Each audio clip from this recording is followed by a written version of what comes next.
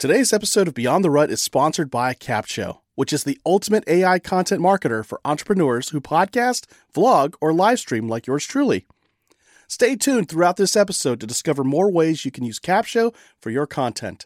For now, let's get straight into the episode. Welcome to episode 93 of Beyond the Rut, the weekly podcast about equipping and inspiring you to make your own path and live the life you've always dreamed of beyond the rut. In this episode, Brandon and I are going to be talking with you about living in dissatisfaction. That's right. How can you make your life better by living in dissatisfaction? Listen to this episode as we talk about recognizing you're in the rut, and then how do you take that dissatisfaction and turn it into something good? Like, what's something you enjoy doing? You know, it doesn't happen very often, but like, what's something you really enjoy doing? Me? Yeah. Oh, hanging in a hammock. Hanging in a hammock. Let me say that without the slur. Hammock. Hammock. And yet you do that a small, less than 1% of the time. Oh, yeah. You do all the other things. So why not do something you enjoy a majority of the time and do something you don't enjoy less of the time? Yeah. And we're talking about work. Yeah, work, family. And I'm not telling anybody to leave their family or anything like that, but a majority of your energy and your resources and your focus should be on something you care about, you know? And you're a great example of this. It's like you love your job. You enjoy what you do. And you know, and I promise, even if nobody ever heard this, that's still how you feel, because you've said it when we weren't talking into mics before, but it's like you do what you do, not because your employer is great or the money's great, but because that's what you want to do. Yeah. And that's what, to me, people should spend their time doing. Do something you enjoy doing. You won't love every minute of it, just like you don't love every minute of your job, but a wide majority of the focus, the impact, you do. Oh, yeah. It's like, I'll put up with this because the impact is worth it. Yeah. You know? And I've got the perfect marriage of a variety of ingredients. There's, the pay is good. Yeah. That makes my wife happy. And it's consistent. It's good, and the paycheck comes in every 2 weeks, and she loves that. There you go. It has benefits, so she feels safe. And I'm doing something I enjoy, which is teaching others, inspiring others, kind of like what we do here. And then on top of that, I believe in the mission of the organization. If I was working for another company that I just totally did not agree with what they do and how they do it and what their philosophy is, I wouldn't be happy doing the same job with that company. Right. So there's the alignment there. I believe in its mission, its core values, its vision. And then the team I'm on, specifically the director I have, the director above her, the VP, we've had her on the show, and then my teammates. They're all really good people. I mean, we've got, you've got the weird cousin, you've got the apparently I found out if we were to be like a family, I'm the vocal weird uncle, the eccentric one. That makes sense. Yeah, and then the other guy that I'm thinking of, he's like the quiet one. Like, you don't know what he's thinking until he opens his mouth, and you're like, oh, he thinks we're idiots. He just said it in a very polite way. But anyway, we've got folks that, like any other group, it has its dysfunctions, but overall, it's a really good group of people I'd like to get into trouble with for the next 10 years. So there's a guy we had on here recently, and Travel Tall. I can't think of his name. Eric Giuliani. Yes. He posted a picture on Twitter today of him on a cargo ship going underneath the Golden Gate Bridge. Oh, man. So and cool. It said something about, 6 hours somewhere in order to ride underneath the Golden Gate Bridge. And I thought, I've been on a boat under the Golden Gate Bridge when my Coast Guard ship went over there.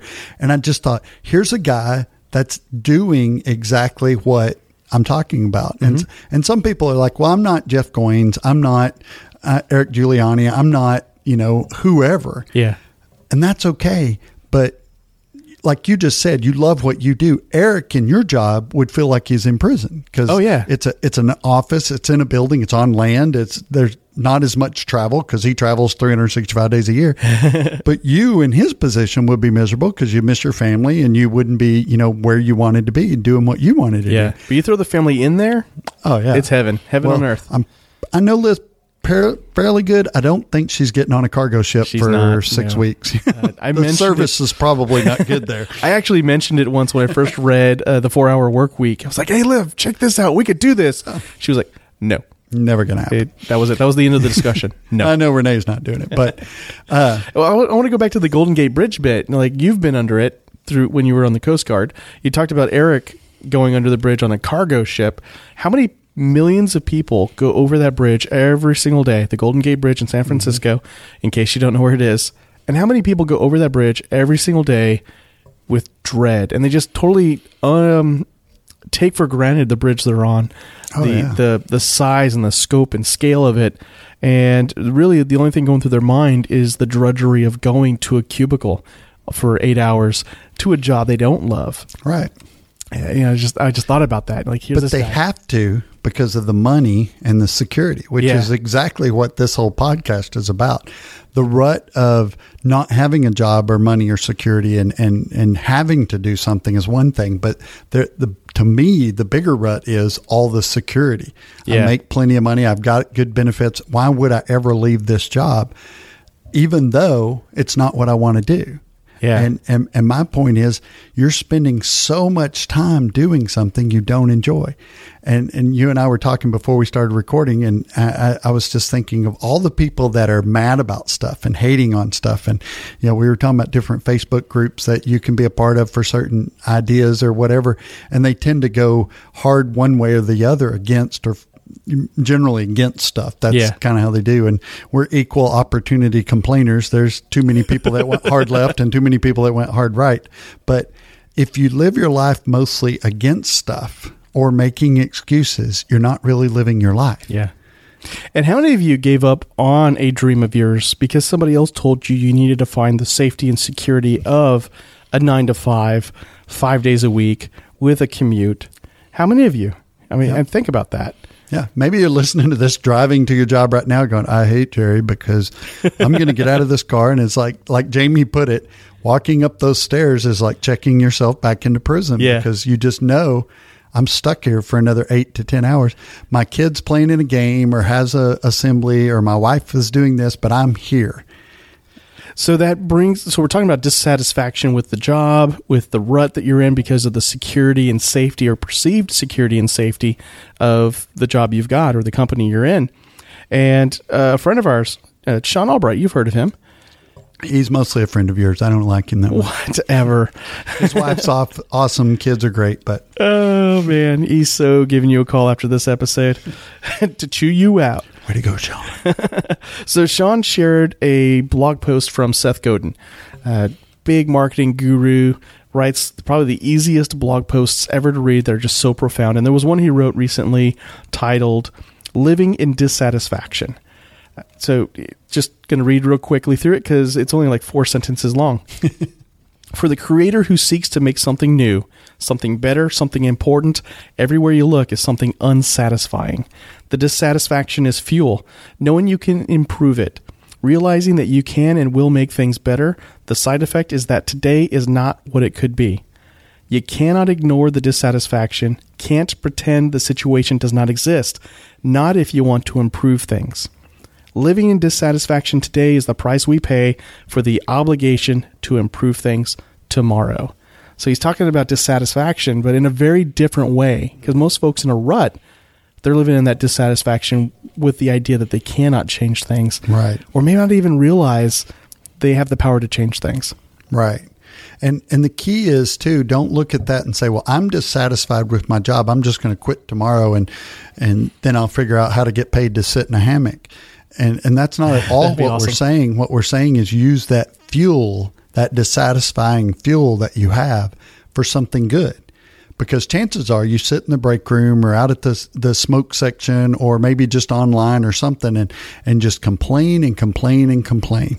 And if you'll notice and look around you, there's plenty of other people to complain with you because most people are living this way. Oh, yeah. I'm not happy with my family. I'm not happy with my finances. I'm not happy with my job, blah, blah, blah. Use that fuel to change. And when you break out of that group, they're going to shun you because you've now done something opposite of what they're doing. And so they're not going to like you as much, but you're going to finally be happy. And maybe that's at your job. Maybe it's creating a position that you really enjoy. Yeah. Maybe it's my wife created her position and now she does things that she really loves to do within the government. So, the government can change. That's amazing. To create your position in government. Exactly. See a need and fill it. Don't try to be whatever somebody told you to be. You're this or you're that. You're not in HR training. You're in people development. You're developing people. Yeah. And sometimes that's all it is change the way you see it. Maybe they call me this. I'm not a teacher. I'm a developer. I'm not a police officer. I'm a protector. I change the way I see myself. Then you can change the way you view the world. Where I work, I'm in charge of the orientation program and also leading the drive to standardize this powerful, welcoming experience. And the thing that really blows a lot of people's minds is when you hear orientation, you're like, okay, this is the day I sit down, they cover compliance stuff, they read policies to me, then they tell me to read the same policies they just read to me, and then sign a paper that says, I agree to what you read to me that I read, and now I say I agree to it after you read the agreement to me and had me read the agreement and then sign it. That's orientation. Now, where I work, orientation has 3 purposes to it in this order. Number 1 is acculturation. Who is the organization? What is the heritage? Why are we here as a company? That's number 1. Our audience needs to understand that. And what's that word again? Acculturation. Acculturation. Yeah, like buying into the culture. Second thing is motivation. We want people to leave our orientation with no remorse. No buyer's remorse whatsoever. Like, oh man, I'm not going to like it here. I should have really signed on with that other hospital or that other place. So when they're done with their orientation, they are motivated. They love what they've gotten into. They believe in the mission. If we were a cult, we would pass out Kool-Aid. You would drink it, but we don't want you to die though, because we kind of just hired you. Never drink the Kool-Aid. So we don't serve Kool-Aid because it's pretty cool to begin with, and I think it would freak people out if we did. And then the third thing, and it's a distant third thing, and that's the education piece. So there is education there. What we don't want to do is fire hose people with so much information that they forget everything, and we just hold them accountable to it. So that's kind of the battle we fight right now. However, the first 2 things are the biggest things we focus on. And the point I think I was driving at is that we want folks to feel empowered, that they have the ability to change things where they work. Right. And so we were just, again, talking about drudgery at the office, drudgery in a cubicle. If you're riding public transportation right now, look around. Chances are everybody's looking down. People are looking dead and soulless right now, but not you. Like, you're thinking to yourself, I don't want to look like these guys. But chances are, if you don't make a change in some way for you, you are going to continue looking like the people around you who look dead and soulless. If you're stuck in traffic right now, look around. How do the people behind the wheel look? Do you want to look like that the rest of your life? Do you want to feel like how they look? Or do you want to be that person that people notice because maybe you're just like welling away to Van Halen or something in your car? I don't know. Is Van Halen cool? Yeah, that's okay. Well, pre-Sammy Hagar was cool. Okay, got it. All right. Yeah, just to clarify. Stuff. Yeah. There we go. Well, I love that acculturation because you need to feel like you own a piece of this. Yes. A place I used to work, they would take everybody around the admin building and introduce them to everybody on the first or second day. And the problem is you're not going to remember anybody's name. You don't even remember the lady that's talking in front of the class, much less the 80 people you just met. You don't know where the bathroom is. You don't know what time lunch is. Where should I park? What should I do? But we try to force everybody into this little box. Here's how I want you automatically are now part of us, and you must act like us 100%. It's like, how? Yeah. Whereas acculturation, you're really bringing them into the culture and saying you're a vital part to change this culture and this organization for the better, not just fit into it. We don't want more cogs in the wheel. We want better wheels. Yeah. And you can be that better wheel where you are right now. So chances are you cannot quit your job because you probably do have a spouse, you probably have children, you got bills, you got obligations, so you got to meet those still. What can you do? What can you take ownership of? Because you can take ownership of your situation. What specifically can you take ownership of and improve on it? Maybe it's your weight, your health, your finances, your relationship with your kids, your relationships with your parents or your neighbors or your friends, your spiritual relationship with other people and with Christ, and all of that. It's like, I don't want to ever say, well, this podcast is all about your job, because it's not. And certainly if you know Jerry and I, you know that we're not all about that. It's about your whole life, because you can have the best job in the world, but if you only are there 8 hours a day, then the other 16 hours a day, you're somewhere else doing something else that may or may not be great either. So do something that just moves you a little bit forward. We were talking about a friend of ours that, always blames his job or some other event or some other aspect of his life. And it's like, just pick something you can change. I'm not a very good dart player. Okay, I'm going to buy a dartboard and I'm going to get good at it. Or I'm no good at gardening. I'm going to buy one little 1x1 box and plant a tomato and see if I can grow it.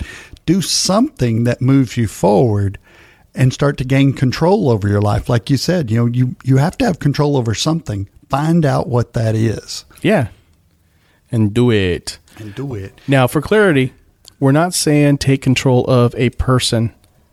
Don't take freedom away from somebody. Don't be a controlling jerkhole. Control your kids. Well, raise well-behaved children. Yeah, there we go. All right, so any final words we want to say? We talked a lot about dissatisfaction. Oh, you know what? So we talked about dissatisfaction. No, you know what? Yeah, we'll wrap it up and we'll just do another episode. There you go. Because I am dissatisfied. Yeah. And so we can improve on this episode by doing another episode that improves on the topic we're talking about, Because we'll do dissatisfaction is basically when you get sick and tired of being sick and tired, that you decide you're going to change something about your job. You got the same boss, you got the same coworkers, you got the same spouse, same neighborhood, same environment. How are you going to make it different? Rather than just change your location or whatever, how are you going to change that? That's dissatisfaction. So join us next time. We'll talk about satisfaction. Yes, contentment. What the heck is that all about? Wow. Boom. If you like what you heard in this week's episode, head on over to beyondtherut.com/093. There you'll find links to Eric Giuliani's post about traveling underneath the Golden Gate Bridge, and we'll also put a special link in there. We didn't mention this in this episode. However, our friend Scott Barlow has a website called happentoyourcareer.com, and he coaches people on how to make the best out of their career. And we'll also put a link in for Dondi Scumaci, another former guest on our show, and our friend just up north in San Antonio. And we'll put a link into her website. I'll put a link of her website in our show notes for you. There we go. That's what I'm talking about. We're recording late, and I'm losing grasp of my native language, English. All right. Now we want to hear from you. Maybe you've gotten yourself out of a rut. Maybe you're in a rut now. Whatever it is, give us a call and leave us a voicemail at 361-596-3788 or shoot an email over to info@beyondtherut.com. We'd love to hear from you, and we just want to be with you as you live life beyond the rut. Catch you on the next episode.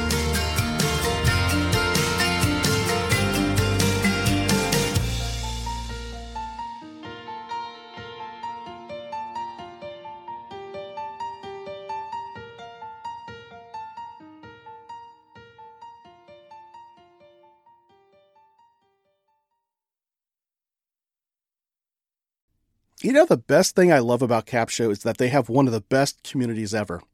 As a Capshovian myself, I always get invited to masterminds with industry leaders to get the insights and marketing strategies that take my business to the next level. Plus, they love surprising and delighting us. Go to beyondtherut.com/capshow, that's CAPSHO, and start your 14-day free trial with the Capshow team today and join me inside that community.